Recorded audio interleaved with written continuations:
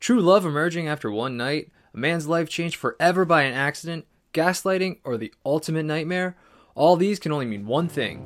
We're comparing Open Your Eyes and Vanilla Sky on this episode of Retro vs. Remake.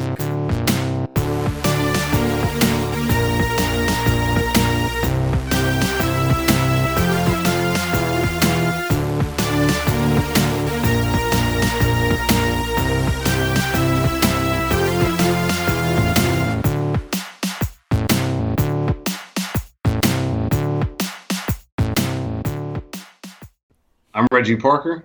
And I'm Dan Bulick. Welcome to another episode of Retro vs. Remake, the podcast where we discuss films and their remakes. Join us as we explore the question, should the remake exist? Today's films are Open Your Eyes and Vanilla Sky. So let's get right into it.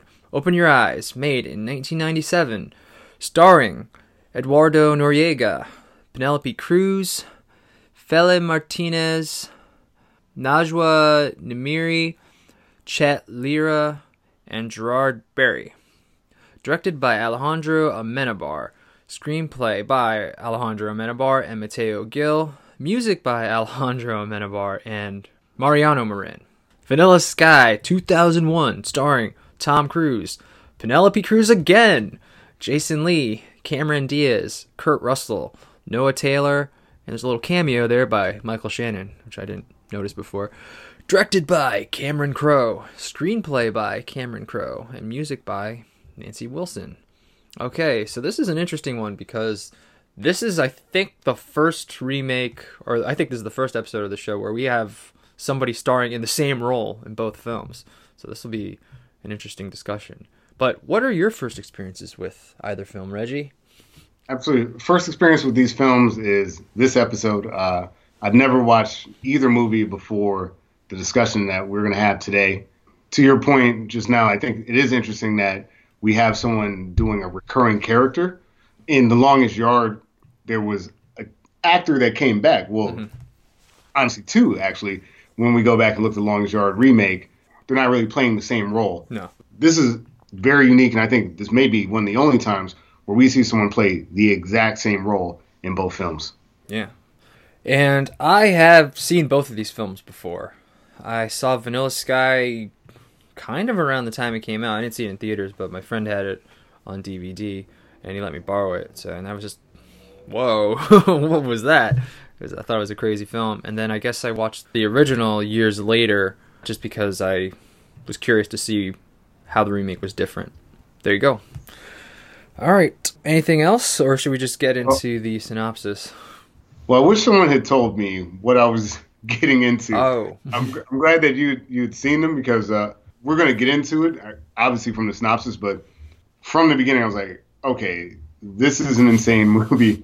And the whole time I'm watching the original, I'm like, well, I got to see Tom Cruise take on this actor. So I guess it was good that I was surprised. I had no expectations going in, and I guess my expectations were exceeded because I was not expecting what I... What did you think it was? Did you think it was just like a romantic movie or something? I guess I just, when you look at the titles, when you look at sort of the marketing, I don't know. I just saw there's Tom Cruise and there's the sky behind him. And I'm like, all right, what's this about? And like you see some of the people that are in it, and I didn't know if it was a thriller. I didn't know if it was a romance. I just knew it was a movie with Tom Cruise, which is maybe why I never saw it before. All right, so let's try to clear the air of any confusion. Let's go over the synopsis here. It's a little lengthy. It's probably the longest one I've written because there's so many crazy things happening. Also, none of the names are the same except for Penelope Cruz's character, Sophia. So just bear with me as I try to get through this. The protagonist has it made. He's the wealthy, carefree head of a corporation. He's young, good-looking, and gets all the girls. He has a party where his friend brings a girl, Sophia. He is immediately attracted to her, despite the fact that she came with his friend. The protagonist and Sophia flirt in private while the party is still going on. Meanwhile, a side girl the protagonist has been sleeping with is also at the party. She wants to be with the protagonist, but he doesn't want to be in a relationship with her. Eventually, the protagonist and Sophia leave the party to go to her place, where a true love blossoms. They don't sleep together, but Sophia agrees to see the protagonist again. As he's leaving her place, the side girl approaches in her car. She offers to sleep with him again, no strings attached. He accepts and goes in the car with her. On the ride to her place, she goes crazy with jealousy and crashes the car. The crash kills her instantly and seriously injures the protagonist. We actually learn that none of this is happening now. Now the protagonist is in a jail cell, wearing a mask, telling this story to a doctor. The protagonist is in jail for murder, and the doctor is trying to find some info on someone called Ellie. After the protagonist wakes up from the car accident, his face is severely disfigured. Surgeons can do nothing to fix it. The protagonist tries to get back with Sophia, and she agrees to go out with him. They meet at a club with his best friend acting as chaperone. The protagonist gets drunk, annoys Sophia and his friend, and is left alone on the streets to pass out. When the protagonist wakes up, Sophia is there and willing to give their relationship a try. Things start to turn around for the protagonist, as not only does his relationship with Sophia get stronger, but the surgeons are able to fix his face. Things all seem well when suddenly Sophia goes missing, and in her place is the side girl who is supposed to be dead. She claims that she is Sophia. The protagonist then goes to jail for beating Sophia while proclaiming that that's not her. The protagonist then meets a man at a bar who claims that things aren't quite as they seem, and the protagonist has more control over everything than he realizes. After that bizarre encounter, the protagonist goes back to Sophia's place and she has returned.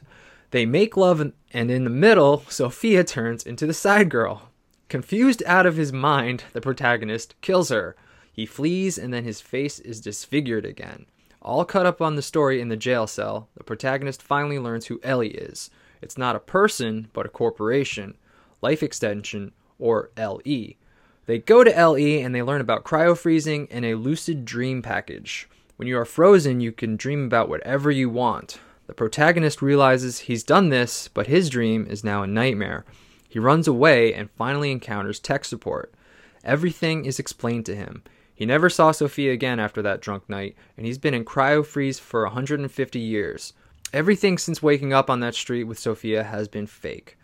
He is then told that he can wake up and get his face fixed or remain in the dream. He decides to wake up, but says goodbye to Sophia one last time. He then jumps off the roof, the screen goes black, and we hear a woman say, "Open your eyes." Okay, did I lose anybody there? You probably lost a few people, and I don't envy you having to read that. I didn't. It was pretty rough to read, write, and whatever. But that's the story. And if anybody listening to this has not seen either of these movies, do yourself and watch them. Yeah, because it's not going to make any sense what we're talking about, because it's pretty confusing. This is the one time where I would say this is required watching before listening to the podcast. Absolutely. And like I said, none of the names are the same except for Sophia's, but a lot of the plot is the same. That's how I was able to really get into details there. So where do you want to start with this comparison, Reggie? I mean, the most obvious thing, we'll get into character work. We should talk about our protagonist. That takes us to Caesar versus David. I don't know, you have that basically more or less the same opening where you're introduced to these characters, the way that they're acting, looking at themselves in the mirror, the cars that they're driving. It's very obvious that you're talking about two wealthy people here that, I don't know if you're going to be able to tell that they're narcissists, but you can see that they care about their appearance. Well, Caesar's actually not driving a fancy car. He's driving some old Volkswagen Beetle, and his friend even calls him out on it. He's like, "You have all this money. Why are you driving this car?" That's a good point, actually. You're right. I think these movies just start blending together so much. No, you're right. But they are both narcissists. They're both like very self-involved and kind of in their own worlds and pretty selfish and don't really care too much about other people. Yeah. I think the remake tries to make that more apparent. He spends a little bit more time in the mirror. Like you said, the car is significantly fancier in the remake versus the original. Tom Cruise lets you know very early on what he cares about, and it's money and himself. You make a good point, and we're going to get into this a little bit, about Pelayo in the first film and him sort of ribbing into Caesar a little bit. I think you get a little bit more of that dynamic in that original film. And, we'll get into the Pelayo character, but before really diving into that, I think that it feels a little bit more natural to me when those actors are interacting with each other. But the movie feels, probably because we're talking about like a Hollywood budget versus a different type of film, the movie feels a little bit smaller and more personal to me in the original than in the remake. And I think that sort of flavors my feelings about Caesar versus David. I don't know if you have that same opinion. I guess I could sort of see that. I think what also kind of helps is the location, right? The original takes place in Madrid, Spain. The remake takes place in New York, New York. And, I don't know too much about Madrid, right? Or like how much money it costs to live there. But I know if you got that luxury apartment in New York overlooking Central Park, you are rolling in a lot of money. So that definitely helps feel bigger. For sure. And both opening sequences have that sort of your protagonist driving along and the streets are more or less empty. Mm-hmm. And like you said, I don't know a lot about Madrid. I took in the fact that the character was confused by why there wasn't more traffic. But when you're looking at New York, and you're looking at Times Square, it's like Times Square empty at any time. That's insane because that city's it never sleeps. And that was shot on location. That's not special effects or anything. They actually shut down Times Square. Wow. To do that. Yeah, it was a Sunday morning when they would have the least amount of traffic, but it's still impressive to shoot anything in Times Square and get rid of all the people. It's really impressive. I didn't know that was a practical effect. I thought that they would have had to have used some sort of CGI or something like that, but that's actually very impressive. When you talk about New York versus Madrid, in the difference in the two films, you see David's wealth much more obviously in the remake versus Caesar's wealth, which is more not implied, but it's said. They're like, he has money. Yeah. Like, this guy's a publisher in New York City for like a major magazine.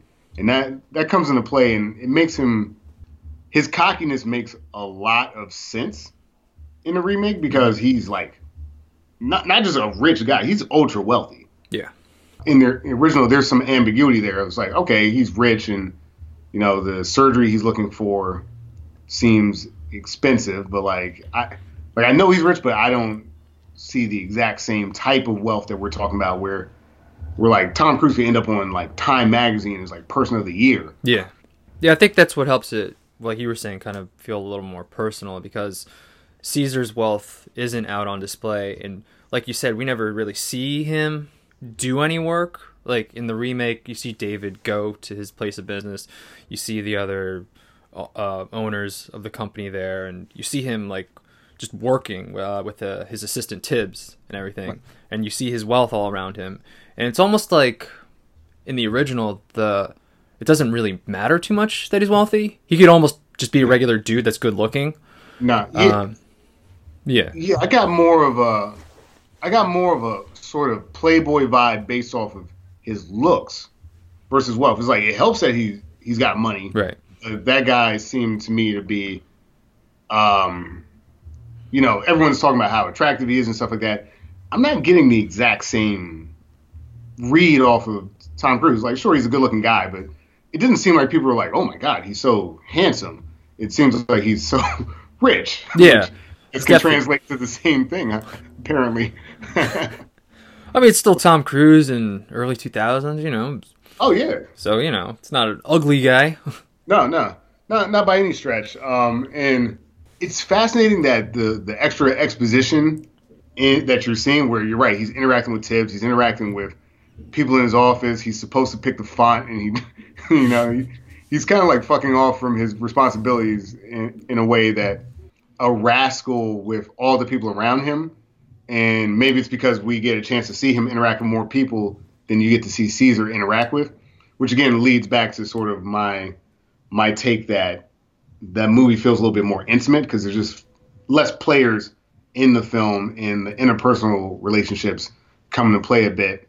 But Tom Cruise, don't get me wrong, I think it's interesting. I think he's doing a phenomenal job of playing the role, but the role is much bigger and the stakes are much higher, which before getting too deep into, like, for instance, the partners versus the board, like that interplay is much different between the two films. The partners are never seen in the film, whereas the board is like right there from the beginning.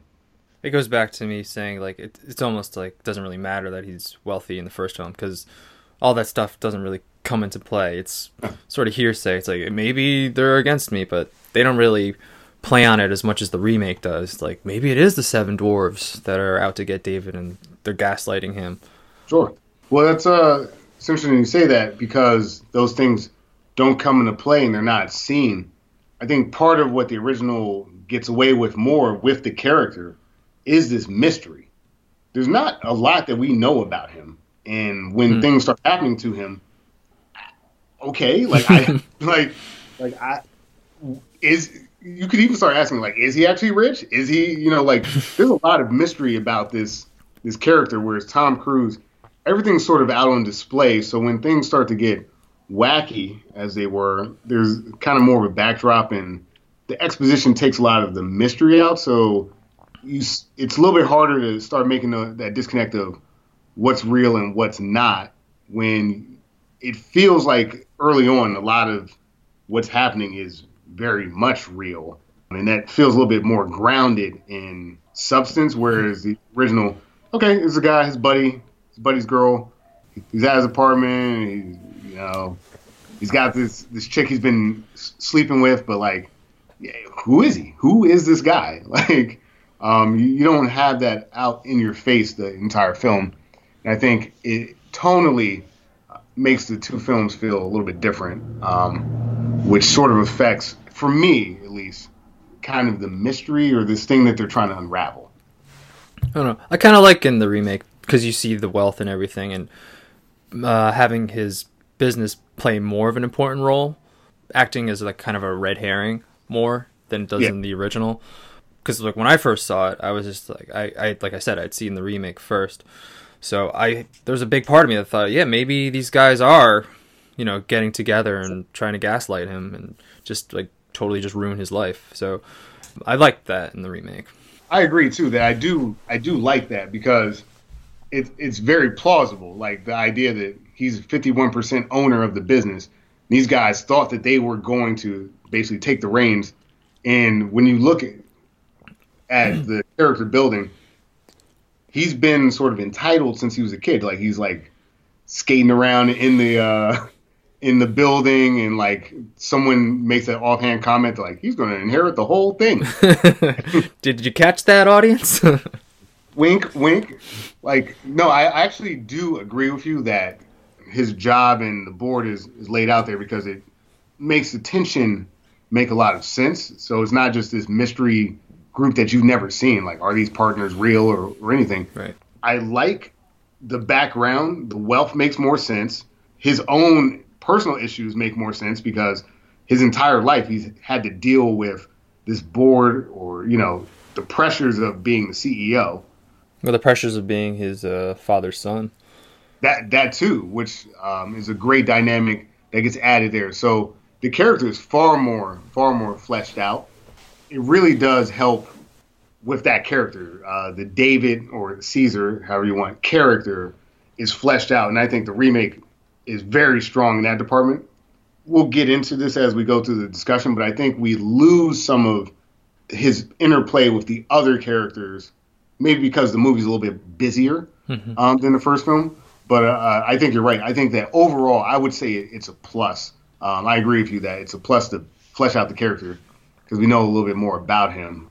I found the original hard to watch at times, because he isn't a very fleshed out character, and his one character trait seems to be narcissism. I mean, he was just like, oh, it's my best friend's girl. I don't care. Like, that's really all I know about him. That he doesn't care about, like, screwing over his best friend to hook up with some chick he met offhand, like 15 minutes in. Not even 15 minutes. It's like, oh, saw a girl, she's hot. Get out of the way, playo. Even like earlier in the day, he's like, man, I can't get girls like you can. He's like, oh, well, I'm going to steal another one from you later today. So, yeah, without really diving into Pelayo, because I'm sure we'll talk about that too. I just found Pelayo to be more, he just seemed like he was having a tougher time than the Jason Lee best friend. Like, Pelayo seemed to, trying to think have more of a chip on his shoulder, maybe. Jason Lee had a bit of a chip, because like he's also fleshed out because he's an author. So Like we know what he does. I don't know what Playo does. No. I just know that like he's friends with a rich guy, and he thinks he's ugly, and he doesn't think he gets any girls. So like, it felt like even shittier for Caesar to take the girl because his friend's confiding in him. He's like, man, you've got all the luck with ladies, and I never do. It was like Jason Lee. I didn't feel like he was like, I can't get girls. He's just like, oh, well, clearly I've got no shot if you're in the room, right. Which to me is a different dynamic. And again, to me, Caesar, he just seems like such a dick.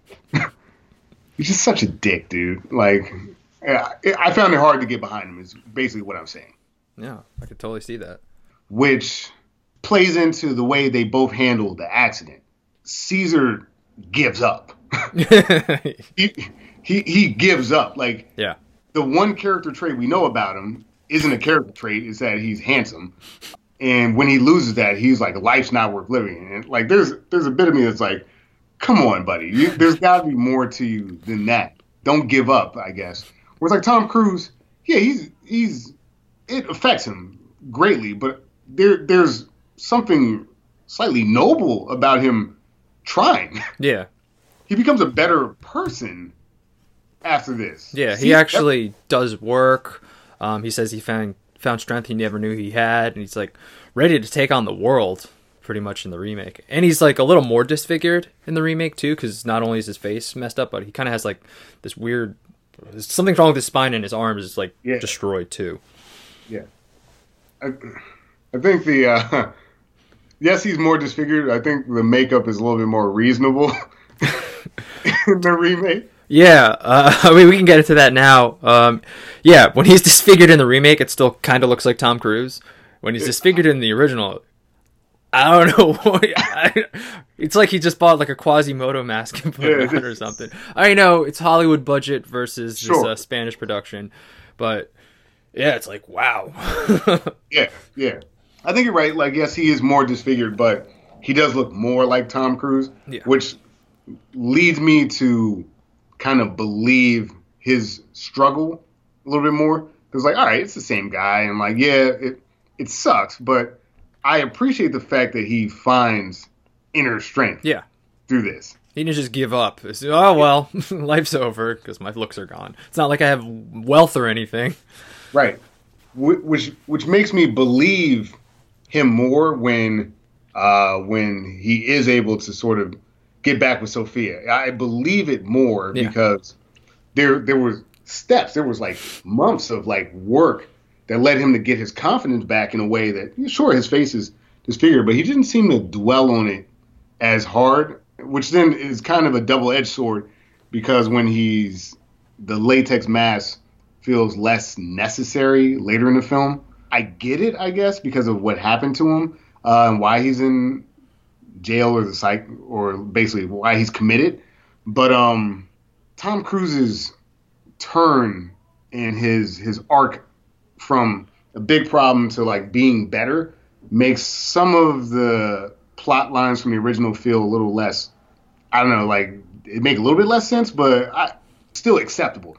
I get why he's wearing a mask. Mm-hmm. Yeah, I totally get that because, like we said, Caesar, it seems like he's given up on life and he's kind of got nothing going for him at that point. So it makes sense that he would do the freezing, the cryogenic freezing, and go to the dream. While Tom Cruise, like we said, his life is actually kind of getting better in some aspects. So it's less reason for him to undergo the freezing process because it's like he found the strength, this new take on life, so to speak. Sure. And he almost could have just kept going. He didn't really have to undergo the freezing process and go to this dream world. So it does sort of hurt his motivation for needing to do that because he did kind of move on from it in the remake. But yeah, like you said, it doesn't ruin it. It's not like, well, I don't believe it at all now because he's... It's just I believe it less. Mm-hmm. And, given his profession actually being like a media guy, I'm like, man, that's actually like kind of a badass story, the rich playboy who like, he figured it out. Like his face is messed up. Like I could still see that guy going on talk shows. I could see that guy doing like editorial articles and being like, this is what happened to me. I could actually see him, even despite his disfigurement, I could still see him hooking up with hot chicks. Because, like, he's the rich guy that, like, found the heart of gold or something like that. You know, I think it may have helped him. Yeah, it could be this, like, inspirational figure for people who've gone through the same thing, you know? Yeah. You could totally take life in a new direction with this. But the Caesar just seemed like, well, fuck, it's over. Which, again, the sort of inciting incident going into being committed makes more sense for that character, but again, it makes more sense for also bad reasons. Again, that's another double-edged sword. You're such a narcissistic dick that, like, you couldn't handle not being handsome, right, and it led you to do terrible things. Not very endearing, and honestly, I wish he was a little bit less shallow of a character, because it was hard to sort of get up for the story at times watching the original film. Whereas the remake, I don't want to gloss over this, because I think I might be glossing over the fact that, as interesting and fleshed out as the character is, it's insane.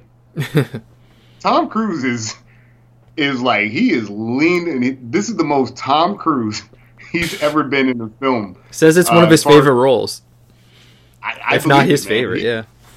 You know, it seemed like he was having a lot of fun, which also, again, from a motivation standpoint, kind of hurts the film compared to the original, where it's like the original is like, it's over, I suck, I'm ready to kill myself. Tom Cruise is like, woo, I'm dancing in the psych ward, man.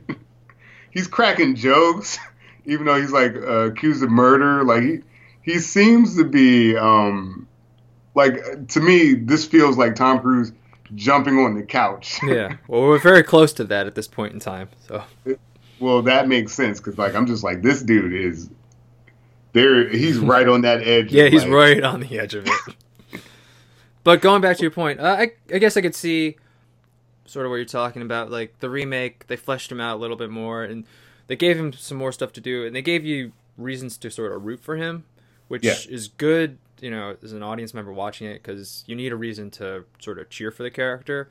But it does hurt the story, I guess, the motivations for the story, as like we talked about before. So even though Caesar's a dick, it works more with the story, because narcissism would sort of drive somebody to do what he did more than, like, sort of Tom Cruise. It seems like he's moved on from just being a narcissist.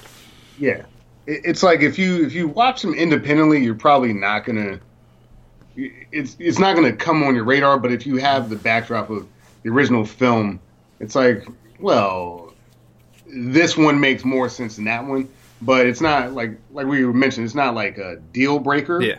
It's just like, well, adding some of this stuff, which is overall a positive in my opinion, and I think you said that as well. It does sort of weaken some of the other storylines, but I think it's a decent enough trade-off that if you really want to split hairs, I can definitely see how you can complain about it. But like, I would say I would rather have the character I know more about. Mm-hmm. Yeah, something to root for, you know.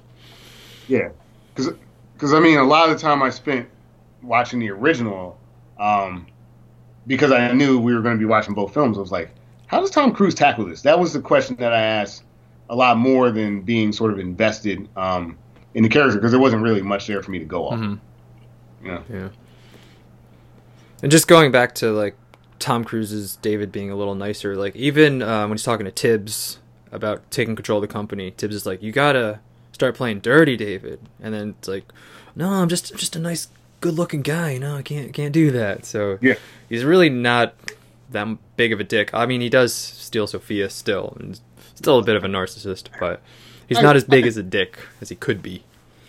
I agree, and I think I guess we can start kind of going to some of the other characters from here, but the Sophia snag, as it were, like that stealing the guy's girl, doesn't feel as shitty in the remake to me.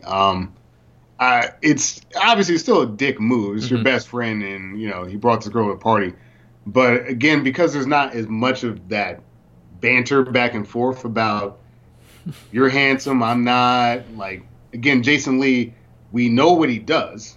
Maybe they say what Playo does, but I really don't know what he does. I don't think they do. So it's like you've got Paleo who's just blah, you know, like like he's just his character trait is I'm your friend. Yep. You know, and I think I'm an uggo. Whereas like Jason Lee, they both, you know, they snap back and forth, and Jason Lee gets, from what I can tell, like he hooks up with women. He just not when Tom Cruise is around. Yeah. But I think that's built in when you're hanging out with a billionaire playboy. You know, like I think that it's probably a mutually sort of beneficial relationship for him. So it's like, yeah, I might not get this girl, but I'm still hanging out with the rich guy. There's hot actresses and Olympians around. So like I'll for lack of a more politically correct terms, like the sloppy seconds or like the breadcrumbs, like he's doing okay. Yeah, I mean, I think it's kind of alluded to in the remake too, because early in the movie they're talking about Julie Gianni, Cameron Diaz's character, in the car, and he's like, man, I would love to get with her. And then later at the birthday party, you see him kind of, you know, going in. Now that David's moved on to Sophia, now it's time for Brian to play a little bit with the leftovers. You do see that. You do see that. So he's not doing too bad in the remake. Which to me, it's like, all right, yeah, he's going after his friend's girl, but like, it seemed more like par for the course, and it didn't feel as malicious. Whereas like in the other film, you're almost immediately, like that scene is almost immediately following him, sort of bearing his soul to his best friend. It's like, it's not working out for me. And then like the dream girl line gets thrown out there. I don't believe the dream girl line as much from Jason Lee. You know, like I just don't like, because he is talking, like you say, he is talking to Julie. He's working on his book. Like he seems to be occupied with other things. Whereas again, Paleo, this is it, man. Like, this is all he's got. This chick's pretty hot, man. Like, could you let me work a little bit, buddy? I think what also helps is Jason Lee's reaction, as opposed to Paleo's reaction. Like you could see, it's like in the original, it's almost like in The Simpsons. It's like you could see the exact moment his heart breaks right here. But in the remake, Jason Lee's Brian just like smiling, like, Jesus, stop flirting already? He's like, come on. It's like it's happened before, it's happening again. Like, I can't believe this shit. But oh well, it's my buddy. It's what he does. Yeah, which again, I think Jason Lee, I like the casting from the sense of personality. Yeah. Jason Lee's fun. He's fun. He's a fun guy to watch. Again, even when things are going bad, I think that's part of his appeal. To like, even when things are going bad, he's like, whatever. He's like, the sweet ain't so sweet without the bitter, man. So he like takes on like the negative shit. He's like, yeah, I love this. So when shit's good, I'm really gonna appreciate it. Unlike you, who said everything good. It's like he's got these weird ways of spinning his life, just to not look miserable around his friend who has everything. Which again, I think is a major difference between the two films. Tom Cruise is able to handle his problems in a reasonable way. Jason Lee is able to handle his problems in a reasonable way. And I think as you're sort of talking, the word that's sort of coming to mind for me in the first film is melancholy. Like when things are bad, these characters just embrace it. It's dark. It's raining. Yeah, I loved her. I met her for 20 minutes, but that was it, man. That was the one girl that was going to like change my life. And in the remake, it's like, I'm rich. You're an author. Like, whatever, man. Which again, as an audience, cool. Thank you for giving me something to work with. But again, if we're going one-to-one on the films, the motivations and some of the themes, the thematic nature of the film, a little bit of the not depth, but like a little bit of the weight is gone. Yeah. So I don't know. It can affect how you are interacting with the mystery. I think I'm okay with that if you're going to give me interesting characters. Like you mentioned, Julie Gianni. Like, fuck, that's a fun character. Like Cameron Diaz really like she ran with that role and she was great. You know? Yeah, and especially her turn in the car, like all of a sudden just going batshit crazy. He was like, whoa, she went nuts here. Like, I don't have any of the quotes offhand, but like she's talking about like I slept together 4 times. Yeah, she's like she swallowed his cum. That means something. Yeah, like, okay. I remember I was my wife was like working on something on her laptop, and I was watching it on the TV, and she was like, "Geez." I like it. It's fun. So I think what we're getting at here is the remake so far. It's sort of sacrificing, like you said, the weight or importance of some of these plot points in order to sort of have a little more fun with these characters and to make them just more interesting overall. You know, which is good as an audience member because, like you said, you're giving us something to work with. And it does take away a little bit, but it's like you said, I think the good outweighs the bad. While it's taking away a little bit, it gives us more in the end. Yeah. I think if you're the type of person that is like all about the art, man, like if you're like a film studies guy, like my brother-in-law. Yeah, you probably hate this shit. You're probably like, oh, like here comes Hollywood ruining the big art. Like honestly, like I think the storyline is confusing, which I guess can be construed as compelling, but the characters in the original are very, very shallow. Yeah. So I get that there's themes and you can question the big picture, which both films tries to do, and I guess those questions feel more big for those characters in the original film. But like, I mean, we're talking about a dude who like my face got fucked up and now I don't want to live. And it's like I can't work with this guy. I'll take the fact that a character like that makes more sense in that scenario.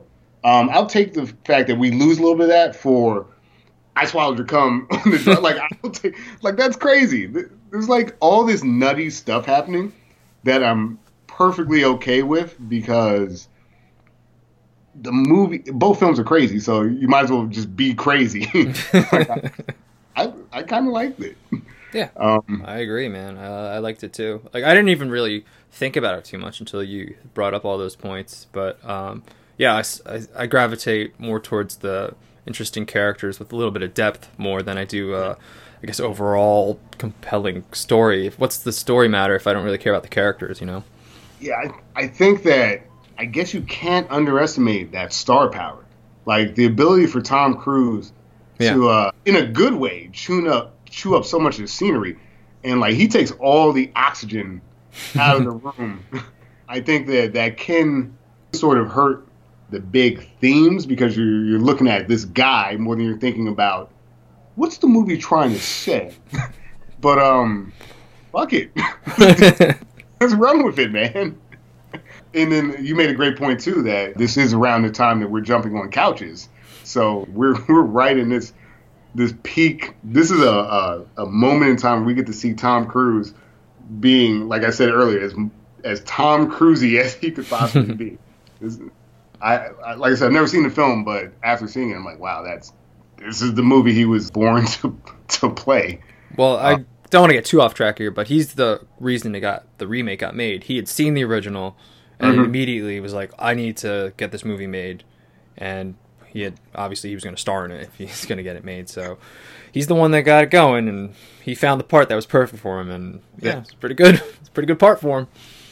I mean, like when I'm watching the original and I'm looking at sort of Caesar's just demeanor and like what he looks like, I'm like, yeah, he kind of looks like Tom Cruise. And like he's kind of got like they have similar-ish features. I'm like, I could see.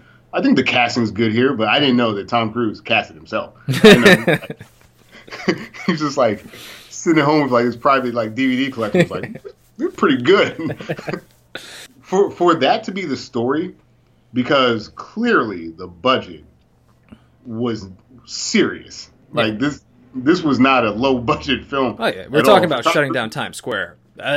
I can't do that. Can you do that, Reggie? I can't do that. And I mean, at the time, and I guess we'll talk about her next, but like Penelope Cruz, Cameron Diaz, Jason Lee, maybe not as much, but like still, you gotta break out the checkbook for some of these people. Yeah. For Tom Cruise to effectively make a phone call to a producer somewhere, and then you get a whole ass movie, that's pretty impressive.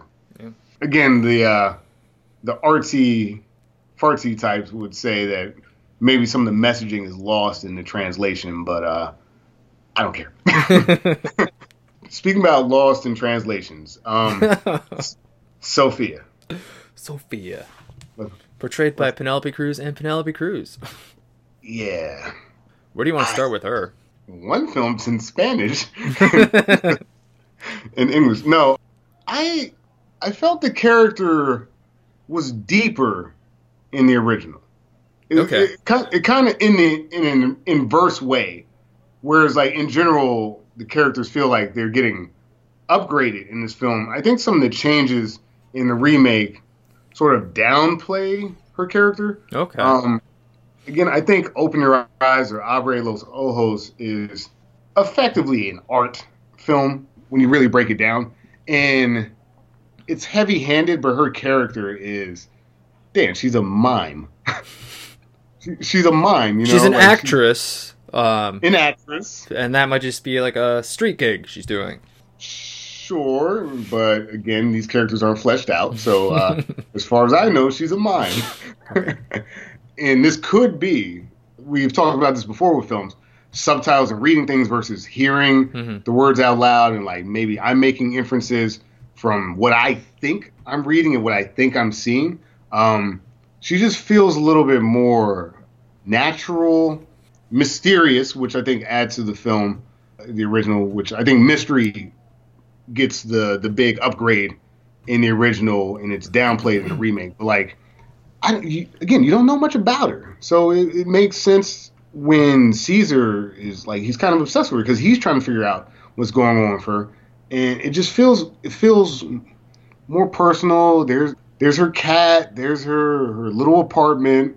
Those moments felt a little bit realer to me than in the remake. I think that unfortunately part of it is because, as I say, her English isn't that great. It doesn't feel smooth and natural, the interactions. It feels like they're trying to communicate across cultures, which they are. Right. You know, a little bit easier to see two people from the same background, same culture, getting along with each other versus Penelope Cruz, who, it's the same character, but it's not. Right. It's not. I can see what you're saying. Even though, you know, she's speaking English, but she definitely has a pretty thick accent. This is pretty early Penelope Cruz. Might be one of her first major roles.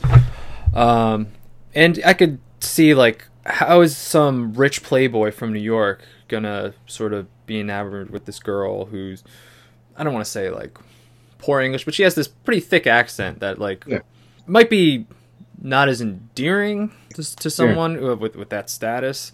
So I could see what you're saying, though. I mean, like, especially in this remake, he's the type of guy that I could see sort of jet setting. Like I said, there's like women snowboarder, like Olympians in his house. Like, yes, in the original film, we know he's a playboy and he's a bit of a womanizer, but like, it's on full display in the remake. People are flying in from like the Alps and other places, and like, he's met all these different types of women. It takes a lot for you to believe that just because she's hot, which she is, and she's got a great personality. Like, I'm not saying she doesn't. She wouldn't have to be so out of this world for that type of guy to be like, this is the one. Right. Whereas in the original, the stakes are lower. You know, it's like he's rich, but... Exactly. We don't know how rich. We don't know how exactly which international women he's getting or whatever. Right. So, like, when a stunning woman comes into his apartment and they're interacting, I get that. Tom Cruise, I mean, for lack of a better word, I'm not trying to be the dick here, but, like, you think it's kind of a little bit more of, like, sport for him. I get that he might like her, but, like, I never really got the vibe that this was the girl of his dreams. I didn't feel that the same way I felt that in the original. Yeah. I could totally see where you're coming from. And I think part of it, problem with the remake, is that he's not only just trying to get with Sophia, but he's trying to not get with Cameron Diaz at the same time. So not to knock the side girl Nuria in the original, but like Penelope Cruz was significantly better looking than her. While you go Cameron Diaz versus Penelope Cruz, they're kind of equal.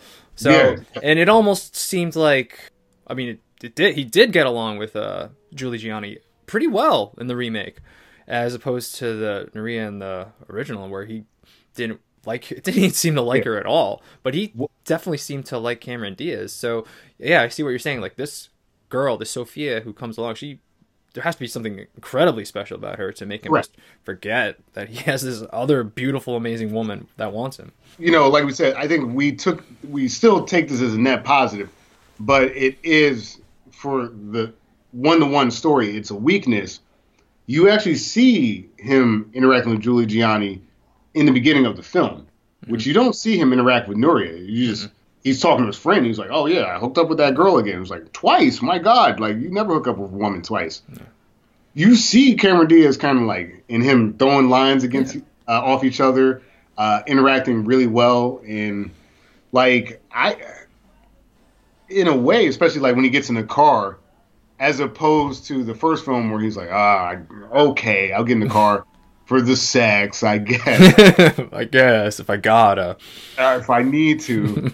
There's still that vibe and chemistry with him and Julie. So it's like, yeah, I'm trying to get rid of you, but like, it would be like anyone in a relationship like that, where it's like he's weighing his options. He's like, well, what do I like about her? What do I don't about the other one?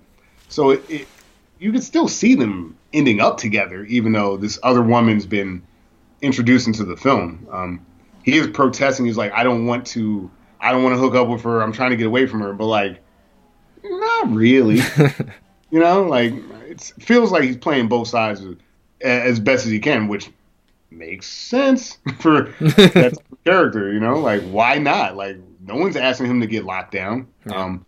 I guess really Julie's biggest character flaw for him is that she seems to want more than just the hookups, which is very apparent in the car ride. You know? But yeah, like I said, like you know, and that's really taking like accent or English out of it. Like it's really not even that per se. It's just that, like we were mentioning, I would have to see why this girl, you know, and I mean, I could argue that Cameron Diaz is more forceful in the film and has more like, you know, character and pizzazz than what we're seeing from Sophia in general. Like, I also think that is weird. This is an offshoot, but I think it's weird that Tom Cruise has doors with peepholes inside of it. Yes, that was weird. When I first saw that, I thought like, wait, did he leave his apartment and he has another apartment? No, that's another door in his apartment that has a peephole. Yes. Strange. Yeah. I will blame that on the set designer, but he had to look at her for some reason, I guess. Maybe there's a reason for it. Yeah. So it might not even be so much. Well, I guess it's a little bit Penelope Cruz's portrayal in the remake, but I think it's just his relationship with Julie Gianni seems almost like it should work. Like on paper, it looks like they look happy together. He never looks like upset when he's with her. You don't exactly know why he doesn't want a relationship with her. He never says anything negative about her. Like in the original, Caesar's like, don't leave messages on my machine because it pisses me off. You know, he's like immediately just like, he hates this woman. You don't know like why are you even calling her. But like, yeah, you kind of like Cameron Diaz in the remake, and you do need like Penelope Cruz does need to kind of have that it factor to make us forget that Cameron Diaz is even there. And she maybe just misses the mark a little bit. Yeah, like you said, not like you said before, not to shit on like the Nuria character, but like when Penelope Cruz is introduced in that film compared to everybody else, she is stunning. Yes, like there is no comparison out there, which I think, besides her being a great actress, that's one of the reasons was one of the hottest things in Hollywood for so long, because people saw her and like, holy shit, that's an attractive woman. You got to compete with Cameron Diaz, who had her own big viral moments. Like, she was America's sweetheart to an extent. Yeah. Like, we all remember the Charlie's Angels scene with the underoos and stuff like that. Like, Cameron Diaz is hot, man. And in a different film, you could almost see this being like I could see the rom-com where Caesar's trying to get rid of Julie and he has a tryst with this other girl, but then they come back together because they have that thing, you know? Like, they seem to have that thing a little bit more than Sophia in this. Like, we're seeing the same scenes, but when you start adding some of these characters and you start adding some of this backdrop, I'm not getting the same vibe, man. Yeah. So, not really a knock on her. No. She just... There's just less. I mean, it's not less that she's doing. It's just there's more going on. So, you know, I don't buy it as much in the remake. Yeah. So I agree with a lot of that stuff. They did kind of, like, I guess, expand on her character a little bit more in the remake. I sort of, even though we're still saying that it's not as strong in certain aspects of it, just because it's Cameron Diaz, they kind of showed more of Sophia not in the dream sequence that made me believe that she really did love David. That's fair. Opposed to the original, where you don't really know if Sophia felt exactly the same way as Caesar did. You get even like early in the film, like after their first night meeting, like you just get a shot of like Penelope Cruz, like just like all giddy in her apartment, just like so happy. And then you get her again at the end of the film when everything's explained to David, and then she like showed up at the memorial service, and she's like heartbroken because she really did fall in love with David. So she was, I know it's kind of like cheesy, like of course she loved him just like he loved her, but I kind of like that in the remake, that she was really hurting, and that the two of them probably could have worked it out if he didn't undergo cryo freezing and kill himself and shit. I think you make a good point. Once you start getting away from the Julie relationship, you're right. As you're getting later into the film, they interact more, like you mentioned, because he does still have the will to live. They start to kind of make a life together that you don't get in that original film. So you're absolutely right. In the original film, he loves Sophia because he says he does. And, you know, she loves him because she says she does. But, like, you're right that we get to see that more in the remake. So it is a much more believable love story in that sense, that he picks himself back up and he's starting to make a life, and she's helping him along in that journey. That's what people that like each other would do. And also, I guess, there's a slight difference in the reaction to the disfigurement between the two films. So we should talk about that. Yeah, let's talk about that. So I'll just set it up here. In the original, he's just driving and randomly sees this mime, and he can tell it's Sophia. And he's just sort of stares at her for hours in the rain. Yes. And then they talk. As opposed to the remake, where he kind of shows up in her ballet rehearsal or class or whatever, and he's a little charming. He's, you know, he's like, finally a good hair day. I did the Tom Cruise disfigured face. So it's not as bitter or sad in the remake as it is in the original.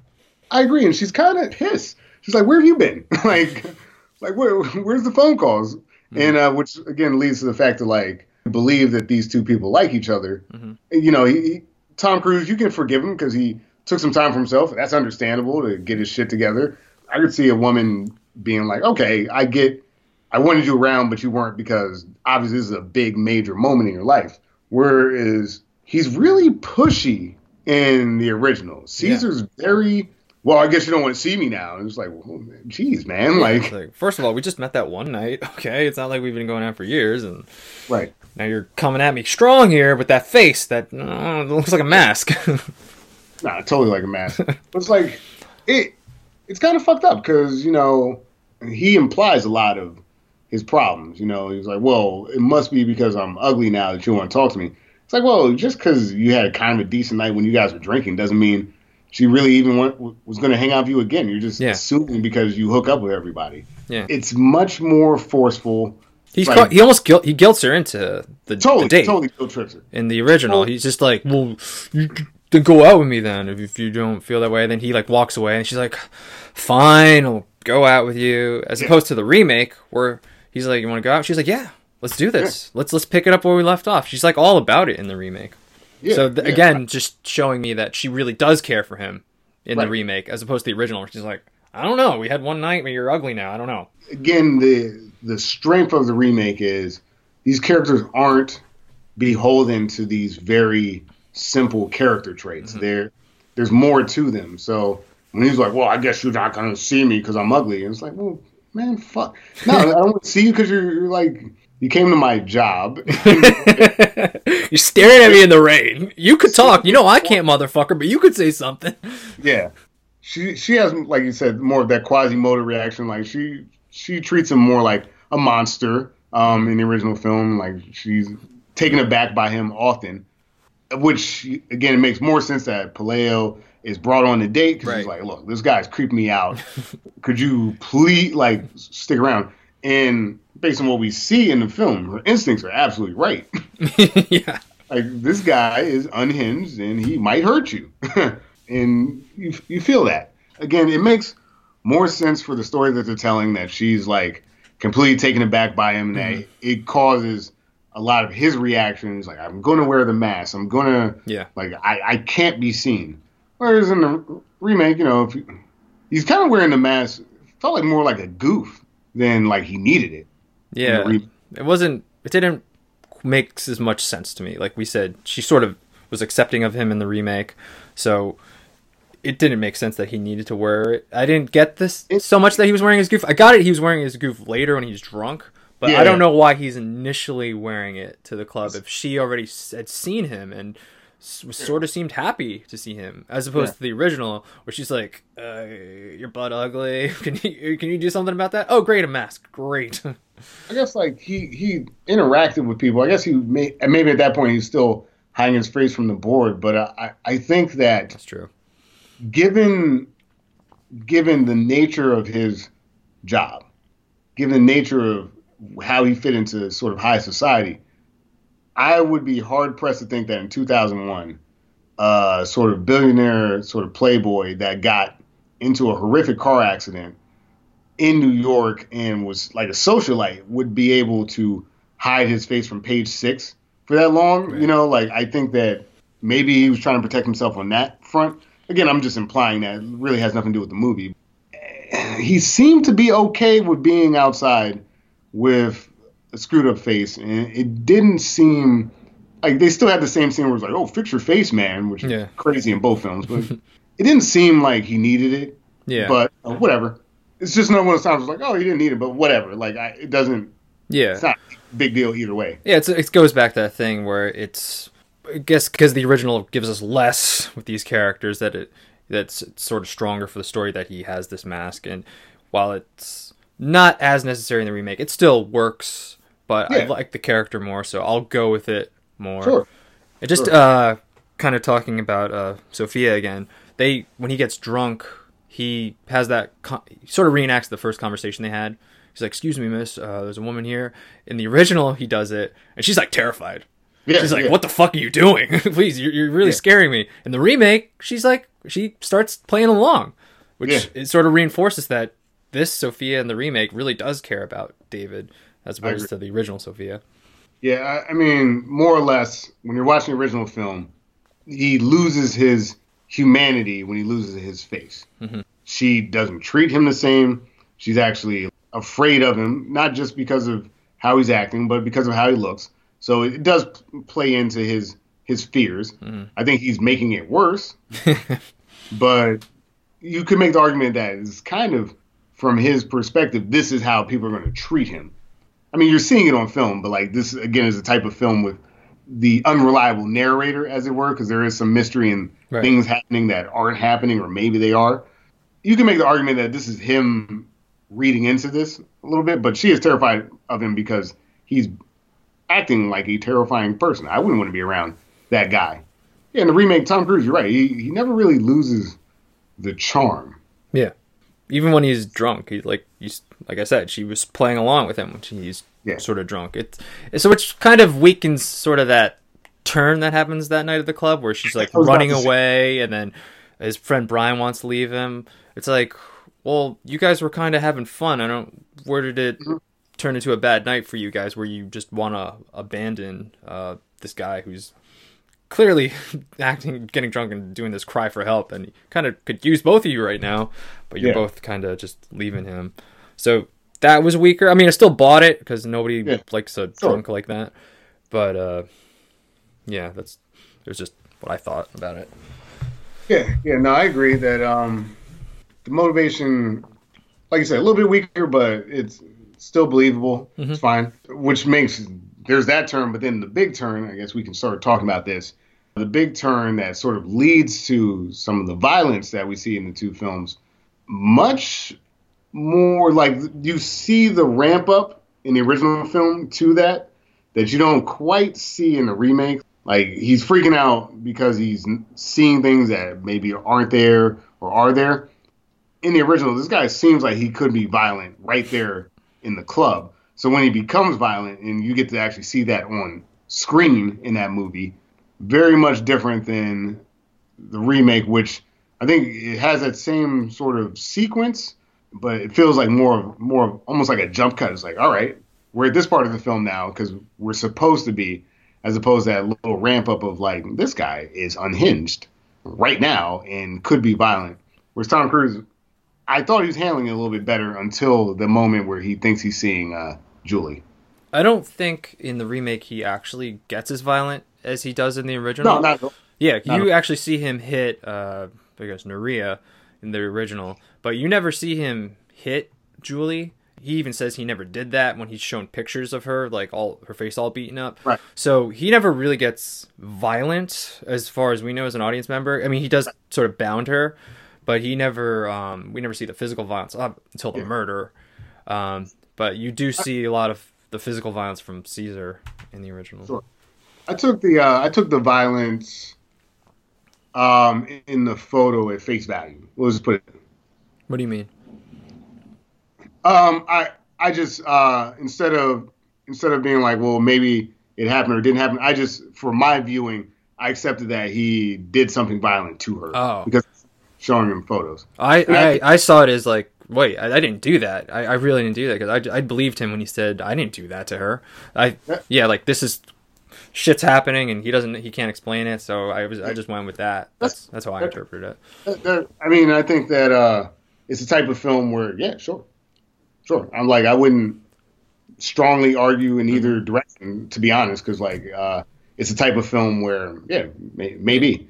And especially since when you see Julie later, which is pretty much either that day or later or the next day, like her face is fine. So I feel like weird shit's just happening and you can't explain it. That's actually interesting. Actually, yeah, I think that's a fair interpretation. I didn't really think about that side of it.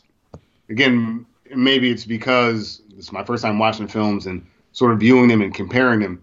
I just took the violence to be like, okay, Hollywood doesn't want to show Tom Cruise hitting a woman.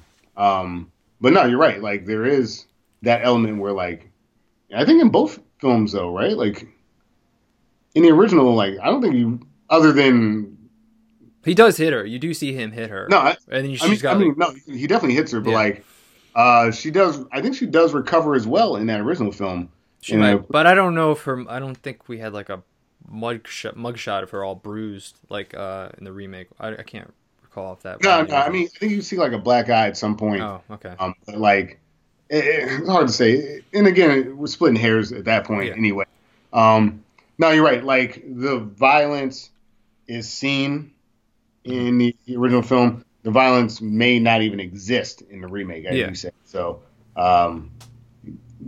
big stark difference there that sort of makes a difference which again, to your point, actually, in that situation, you do see him like kill her at the end, but like, again, does he? Right. You know, it's exactly. Like, it's that type of film. Good point, man. I didn't really I didn't key in on that. I just sort of took it as I watched it as a literal scene versus potentially not, potentially Right. not real. Yeah, I believed him when he said he didn't do it, so that's how I interpreted that he didn't really do it, and then maybe it was the Seven Dwarves until I realized what the ending was. Speaking of the Seven Dwarves, what did you think about that inclusion? We kind of touched upon this a little earlier. I liked it. I know there's kind of the red herring. It's like, what's happening? It's got to be the Seven Dwarves. I like that inclusion. Like I said, I'd seen the remake first, so when I first watched it, I wasn't sure what was happening, and I totally fell for it. Like, yeah, this is those seven guys in his company just trying to they're gaslighting him. They're making him go crazy, and then they're going to steal the company from him. So I liked that. I liked the Tibbs character, this guy that was like would fight for David no matter what. I thought that was a great addition. Yeah. So I liked all of that, and yeah. So like I said, I watched the original. I was kind of bummed that there wasn't that character, especially the Tibbs character. I was kind of bummed that there was sort of this loyal friend that was not in the movie. The cool thing about like that type of loyal friend is for a film like this, it's a grounding character. It's a character that sort of you can more or less, as again, the movie itself is an unreliable narrator. He seems to be a reliable source of what's actually happening. Yeah, he seems to be like constant. This is what he is, and nothing's going to change about this guy. You know where he is exactly the whole time. Right. I thought that was cool. Another sort of character set that we didn't even get into yet, which is we're going to have to, is a psychiatrist. Oh, yes. We have Antonio versus McCabe. Where should we start with these guys? Antonio, I can see from your notes that you have almost like a doctor versus a father figure note here. Mm-hmm. And Antonio does give me that very personal vibe that he's starting to believe Caesar, even despite like knowing that it doesn't make sense for him to, but he's like, you know what? You've compelled me to believe in you. I like a lot of those Antonio scenes, and I think Antonio actually is so helpful in that film to make anything make sense. Yeah, of course. I think if you take him out of the equation, I'm not sure what I'm watching, which leads to a scene that we'll see later where he starts to question his own existence. That's a major moment in the film. It's not there in the remake, or at least not to the same extent. There's not that same breakdown, at least not in the theatrical cut. Kurt Russell, I don't know. For me, I would say this is one of those characters that is a downgrade for me in the remake. I mean, I guess I could see why you're saying that, because he doesn't really add too much to it, except maybe more towards the end. He does talk about his family more, I think, in the remake. So wait, when you said there's no breakdown at the end of the remake, where were you? Like, he doesn't have like this realization that he's not real or something, or he does, but like, I mean, when you watch Antonio's reaction, he's frantic. You know, he's like absolutely frantic, and I think that McCabe, though it's still a major reveal for him, you're not seeing the same, and maybe a bit of it is melodrama in the original, but like you're not seeing the same exact reaction to yeah. I think it's played more for laughs, kind of in the remake. Yeah, like he's like, I have two daughters, and you know that. What are their names? I'm real. I got a big laugh out of that when I first saw that. I think, I think especially the end, McCabe's sort of a little relief, a little comic relief, because you're just like, you've gone through this fucking crazy ass fucking story, and I appreciated having a laugh there. But I guess ultimately they're kind of the same character other than that. So for me, I didn't really think one was necessarily better than the other. I think they're just kind of the same, except that McCabe's just a little funnier at the end. Yeah, I can see that. I think that maybe it's the actor in this particular situation. I think that for me, Antonio is a much more grounding figure, and I also think that when you see that last sequence, it's much more involved in the original with the shooting and some of the other things that are happening. So I guess what I mean by his character by the end, it's a bit of a emotional roller coaster for that character that you don't see for McCabe. McCabe's just like, like you said, I'm real. Like it is funny. Trust me, it is funny. But when I'm looking at Antonio, I mean, he's gone from he got him into LE. He has this crazy reveal. They run outside. There's like a shootout. He protects him in the shootout, like tries to keep him alive, which in the context of the dream world per se is actually a character design. Like he's actually helping sort of the host, as it were, the dream host. And then in the end, when he's realizing that he doesn't have his daughters, I mean, the guy's like in tears, like he's breaking down, and he's like, "I am real. Like this is all like crazy. This is bullshit." It's just the actor, I think, gets to do a little bit more in the scene, but you could also make the argument that it's very over dramatic and over the top. It's a little heavy. I can see that. Yeah, you had sort of mentioned the shootout, which does not exist in the remake. Did you think the remake needed that shootout? Not at all. Were you okay with? Yeah, okay. Not at all. Too much. Two different films. Yeah. Maybe about the same thing, but they are two different films. I was doing some research, and I guess they had filmed that. Yeah. Or something like that. Mm-hmm. And you know what? You don't need it. I think it's a good cut too. You already kind of figuring out that this isn't real, that this is the dream, and I just think it would have. It's already a longer film, the remake, 2 hours and 15 minutes would have made it even longer. And it's like, come on, let's just get to it already. Just tell us that this is a dream. Just give us the official. Did it freeze? Okay.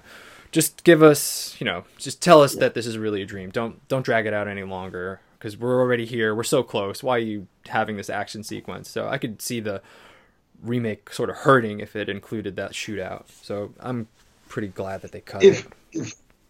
If that was there, Tom Cruise and everything, I just think it would have fallen into that wacky territory. Yeah. And I don't think that the film needed that. I think they did a good job with some of the additions, like the video that they're watching, Tilda Swinton. Yeah. Tilda Swinton, there you go. I think that they do enough at LE to explain that it's a dream sequence that you don't need. Why would you need that? Yeah. Why would you need a shootout? Like everything freezes. There's a tech support, and like same thing. Like whether or not you thought you died or didn't, you still realize that you're in a dream. So yeah, it's a smart cut. You don't need it. Cool. But I will say it pushed Antonio over the top for me versus McCabe because I think he got to do a little bit more and show how he was conflicting with this realization. Kurt Russell, like I said, it fits the movie, fits the vibe. Like, oh yeah, I'm real. That is funny. That is funny. But if we're edging out those two actors, which at the end of the day is kind of inconsequential anyway, my money's behind Antonio in this particular scenario. Sounds good. Where do you want to go from here? I feel like, have we missed any characters? Anybody that was included or not included? Or no, I mean, any other characters would have been pretty auxiliary. Like, there just weren't.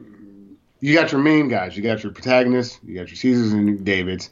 You got the side piece, as there were, the Norias and your Julias. Sophia, and we talked about sort of the differences there in the best friend.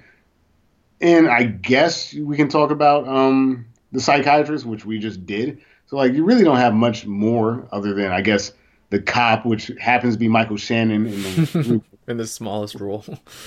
Oh, absolutely. I liked it. I was like, oh, shit, it's Michael Shannon. Yeah. But, like, other than that, there's nothing there for him. But, I mean, at the end of the day, the sort of what matters is Caesar and David. Mm-hmm. And what matters is what's going on in their lives. Like, none of this, to a certain point, is real. And you get to see how their minds start to kind of tear apart from this realization. The motivation makes more sense in the original, but like we mentioned, so what? Because the motivation is I'm a dick. Like, I want to freeze myself because maybe in 2245 someone can fix my face. And it's like, you probably should have just at some point just accepted that this is what you look like now. You got a boatload of money. I'm sure you could figure things out, even looking the way you do, which at least Tom Cruise's character took a stab at it, you know? Yeah. Do you want to maybe talk about the Lucid Dreams itself? Because it's sort of different in the remake a little bit. They sort of touch upon at the end what influences a lot of the things in his dream. They never really go into that in the original. Yeah, so in the remake, a lot of what makes up the Lucid Dream is sort of stuff from Tom Cruise or David's life. Like the art was made up from the Monet Sky or Vanilla Sky painting, and like a lot of the characters, like the McCabe characters, based off of what's that guy's name from To Kill a Mockingbird? Oh, Atticus Finch. Yeah, Atticus Finch. It's built off of him. Even Sophia's personality is based on a movie character. What'd you think about all that stuff? I think that is a good addition. I think that when you're making a film in the 2000s, that pop culture and its influence on our mind is a perfectly fine subject matter to dwell on. It adds substance to the lucid dreams to an extent, but ultimately doesn't change much. It's almost not a throwaway, but it's like, oh, by the way, this was based off of some pop culture. So again, from a viewer standpoint, you may be able to infer and read some things into it, but I don't think that it's a major departure. It's just kind of an interesting aside to me, at least. I liked the inclusion of it, and I think it maybe gives David's character maybe a little more depth, that he wasn't just like about anything. He's like, this is kind of what I like, and this is what I want. So you get to know a little bit more about him and what makes him tick. So yeah. I thought it was a cool little sort of side note about the movie. To that point, when you're talking about depth for that character, it fits in line because this is what raised him. His father didn't. Yeah, you know. Exactly. So like that is a nice little bow that you can put at the end of the movie. That like, this is the result of an absentee father and being put in a situation, and how trauma affected the mind of this person, and this is the reaction that he had when. I mean, there's a little bit of the science fiction in it with crowd freezing, but like, it's very much based on a human sort of idea of like nature versus nurture. Yeah, good point there. I don't know if you want to talk about anything else. I was thinking maybe a little bit about the ending, slightly different in the remake, how we got to see sort of a PS scene of like, this is what happened to the people in your life after you died. What did you think about the inclusion of that in the remake?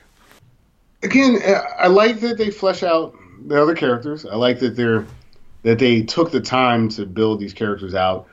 I just think of it as modern film. Again, put a bow on everything. Like, yeah. Thank you for indulging us for this runtime. To me, it felt like we respect your time, and here's something that you can leave with these characters, and I appreciate it. Kind of like, I like that Jason Lee and Sophia, like we get more there. I'm glad that they did it. Yeah, I'm in the same camp. It definitely felt like, well, here's what the characters are, and let's wrap it up nicely, a nice little package for you. But I liked it. I very much liked it. Like I said, I like that you see Sophia like all like sad at the funeral. That scene that gets me choked up personally. That little scene. So yeah, as Hollywood as it might be to include that, I like it. And like you said, we had to go on this crazy ride, so it's nice to get some closure for other characters too. Yeah.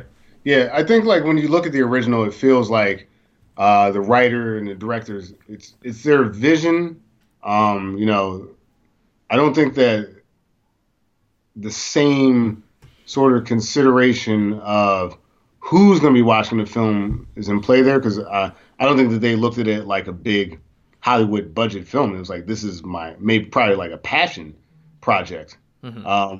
Whereas in the remake, look, I'm glad you let me do this art piece as Tom Cruise, but like we gotta, it's a blockbuster film. He's a star. He's got to get butts in the seat, and he respects the source material enough while also respecting the audience that he's hoping to get enough. And I don't think there's anything negative with wrapping it up the way they did. Nope, not at all.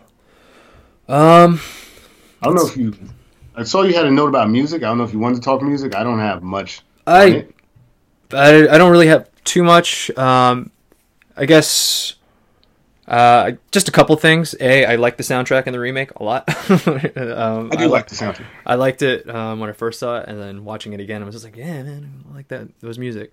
And the other thing is sort of the way it was edited sometimes, the music. It definitely helped with the crazy vibe going on. There's a lot of weird cuts, especially the one scene where he's in bed with Sophia/Julie. Like, the music is just kind of this weird collage of noise. Everything's off kilter. Like, you don't know what the hell is happening. So I thought that was pretty cool in the remake. Other than that, I didn't really have too many things to say about the music. Again, my wife was around during some of the filming, and certain songs would come on and she'd be singing along to them and stuff. So they were recognizable songs that also fit what you're seeing on screen. So again, back to the point of pop culture, they use pop culture in the film in a way that you don't get in the original, and it's not beating you over the head. It's there and it fits. So I think the remake does a good job with its song choice. It fits really well, and it kind of comes all together at the very end when you realize that how much pop culture has influenced the journey we've been on anyway. So it's as much as it might be like kind of marketing, like selling stuff, but it works with the plot. They do figure out a way to make it work, not just to sell all these songs and everything. No, absolutely. And I mean, the little pop culture montage at the end is lovely. I think that's great. I love it. It's very well done. I think we've talked about everything there is to talk about with these two films, Reggie. There's only one more thing to talk about. Should this remake exist? Yeah, I struggled. I probably should have spaced out the films a little bit for myself, because I struggled with the original elements of it with, as I said, the protagonist is a dick. So it was hard for me to get behind him. And, at times I got bored because of the shallow motivation. The film was perfectly fine, so I had no problem with watching it other than those minor gripes. But when the remake came, I was like, all right, well, really, as I was watching the original, I was like, how is Tom Cruise going to take on this character? And that was what I was watching to see. And I love what he did with the character. He made it his own. They modernized it. They made it bigger than you saw in the original. The scope of the film was much bigger. Some of the thematic elements of the story are lost as a result of making it bigger and sort of including more backstory for the characters.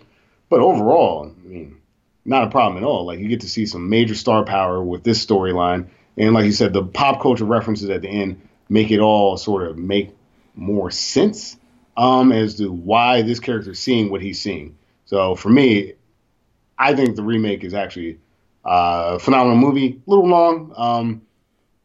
long, so you be prepared for that. But if you know what you're getting into, great film. Glad they made it. Like I said, I had seen the remake before I saw the original, and I loved this movie when I saw it. I almost said that when I was talking about my first experience with it, but I absolutely am so happy this remake exists, because I borrowed this movie from my friend Greg, my former Console Wars partner. He let me borrow it, and I was just like, dude, this movie's amazing. It was so good. So I was kind of worried going into this comparison, because like I told you before we started, I'm a little biased towards the remake, but I'm glad we had this discussion, because you really helped me realize why I like it more than the original, because they did really flesh out those characters and make you care about them a little bit more. Maybe it sacrificed some of the artful details or some of the plot just a little bit. Just, we lose a little bit here to gain a lot more here, which is I'm fine with that. So if you're gonna watch one of these movies, I recommend watching the remake over the original, because I think it's just overall just a tighter, better film. Yeah, I agree. I don't want to outright say I don't like the original, but in a lot of ways I don't. Um, there's some interesting scenes. I think that especially like the mime stuff, the rain, like there's some interesting shots, and uh, again the whole story obviously is based off that original film, Yeah. so there's your framework. But if you're gonna watch one, watch the remake. Yeah. You'll have more fun. Yeah, you have more fun. I mean, you had said it before. The star power really just like elevates the movie so much. It might seem like a stupid thing to say, but yeah, it does. There's a reason why certain people are stars because, man, they're fucking a lot more fun to watch. Absolutely. So Reggie, what do you think we should do for the next episode? We've been watching a lot of more artistic films lately. Well, mixed bag, but I think it's time for us to get back into that blockbuster territory. We haven't done that in a while. I'm thinking a good franchise for us would be Tomb Raider. Oh, Tomb Raider, video game related too. All right, and that could be interesting too because it's not really a remake; it's sort of just a reboot, and that could be some interesting territory for us to cover. So yeah, I'm all about it. Yeah, I 100% agree because I think we're coming up on the point in Hollywood where we're past the remake. We're rebooting remakes now. Like I've been watching Yeah. trailers. I saw a trailer today for another Ghostbusters. They rebooted the reboot. Yeah. Well, I think it might be a sequel to the original Ghostbusters, but not too Fair, Yeah. So, fair. That's one way to interpret it. but yeah, there's a lot of reboots out there, and I think that's totally fair game for what we're doing with the podcast. Absolutely. So this will be a little experiment, but there's going to be plenty of opportunity for us to explore Yeah. reboots down the line. Absolutely. Great. So Tomb Raider it is. Awesome. Okay. Well, I guess we've got nothing less to do but sign out here. So I'm Dan Bulick. You can find us. We have all new social medias, Reggie. We are all over the place. We are on Twitter, Facebook, and Instagram. It's all Retro versus Remake. So if you want to follow us on any one of those, we're also on YouTube now, Retro versus Remake. So if that's your thing, follow us there. And Spotify too, right? Yeah, we're on Spotify now. Sweet. So if you have anything you want to say to us in any of those mediums, absolutely fine. Also, you can just directly contact us through email, retroversusremake@gmail.com. Just one word. Pretty simple, straightforward. Any suggestions, any comments on what you guys think, or what we should do with the channel, we're totally open to any good ideas. Absolutely. Yeah. If we missed anything, definitely, or if there's even cool trivia you want to point out, it could always come back down the line in another episode. And Yeah. eventually, maybe we'll do some of this stuff live. Yeah, that's definitely where we're going to go, especially with the YouTube channel. We're going to start doing video of us so you could see the faces behind the voices. See how it gets made. Cool. All right. I'm Dan Bulick. And I'm Reggie Parker. And thanks for listening to another episode of Retro versus Remake.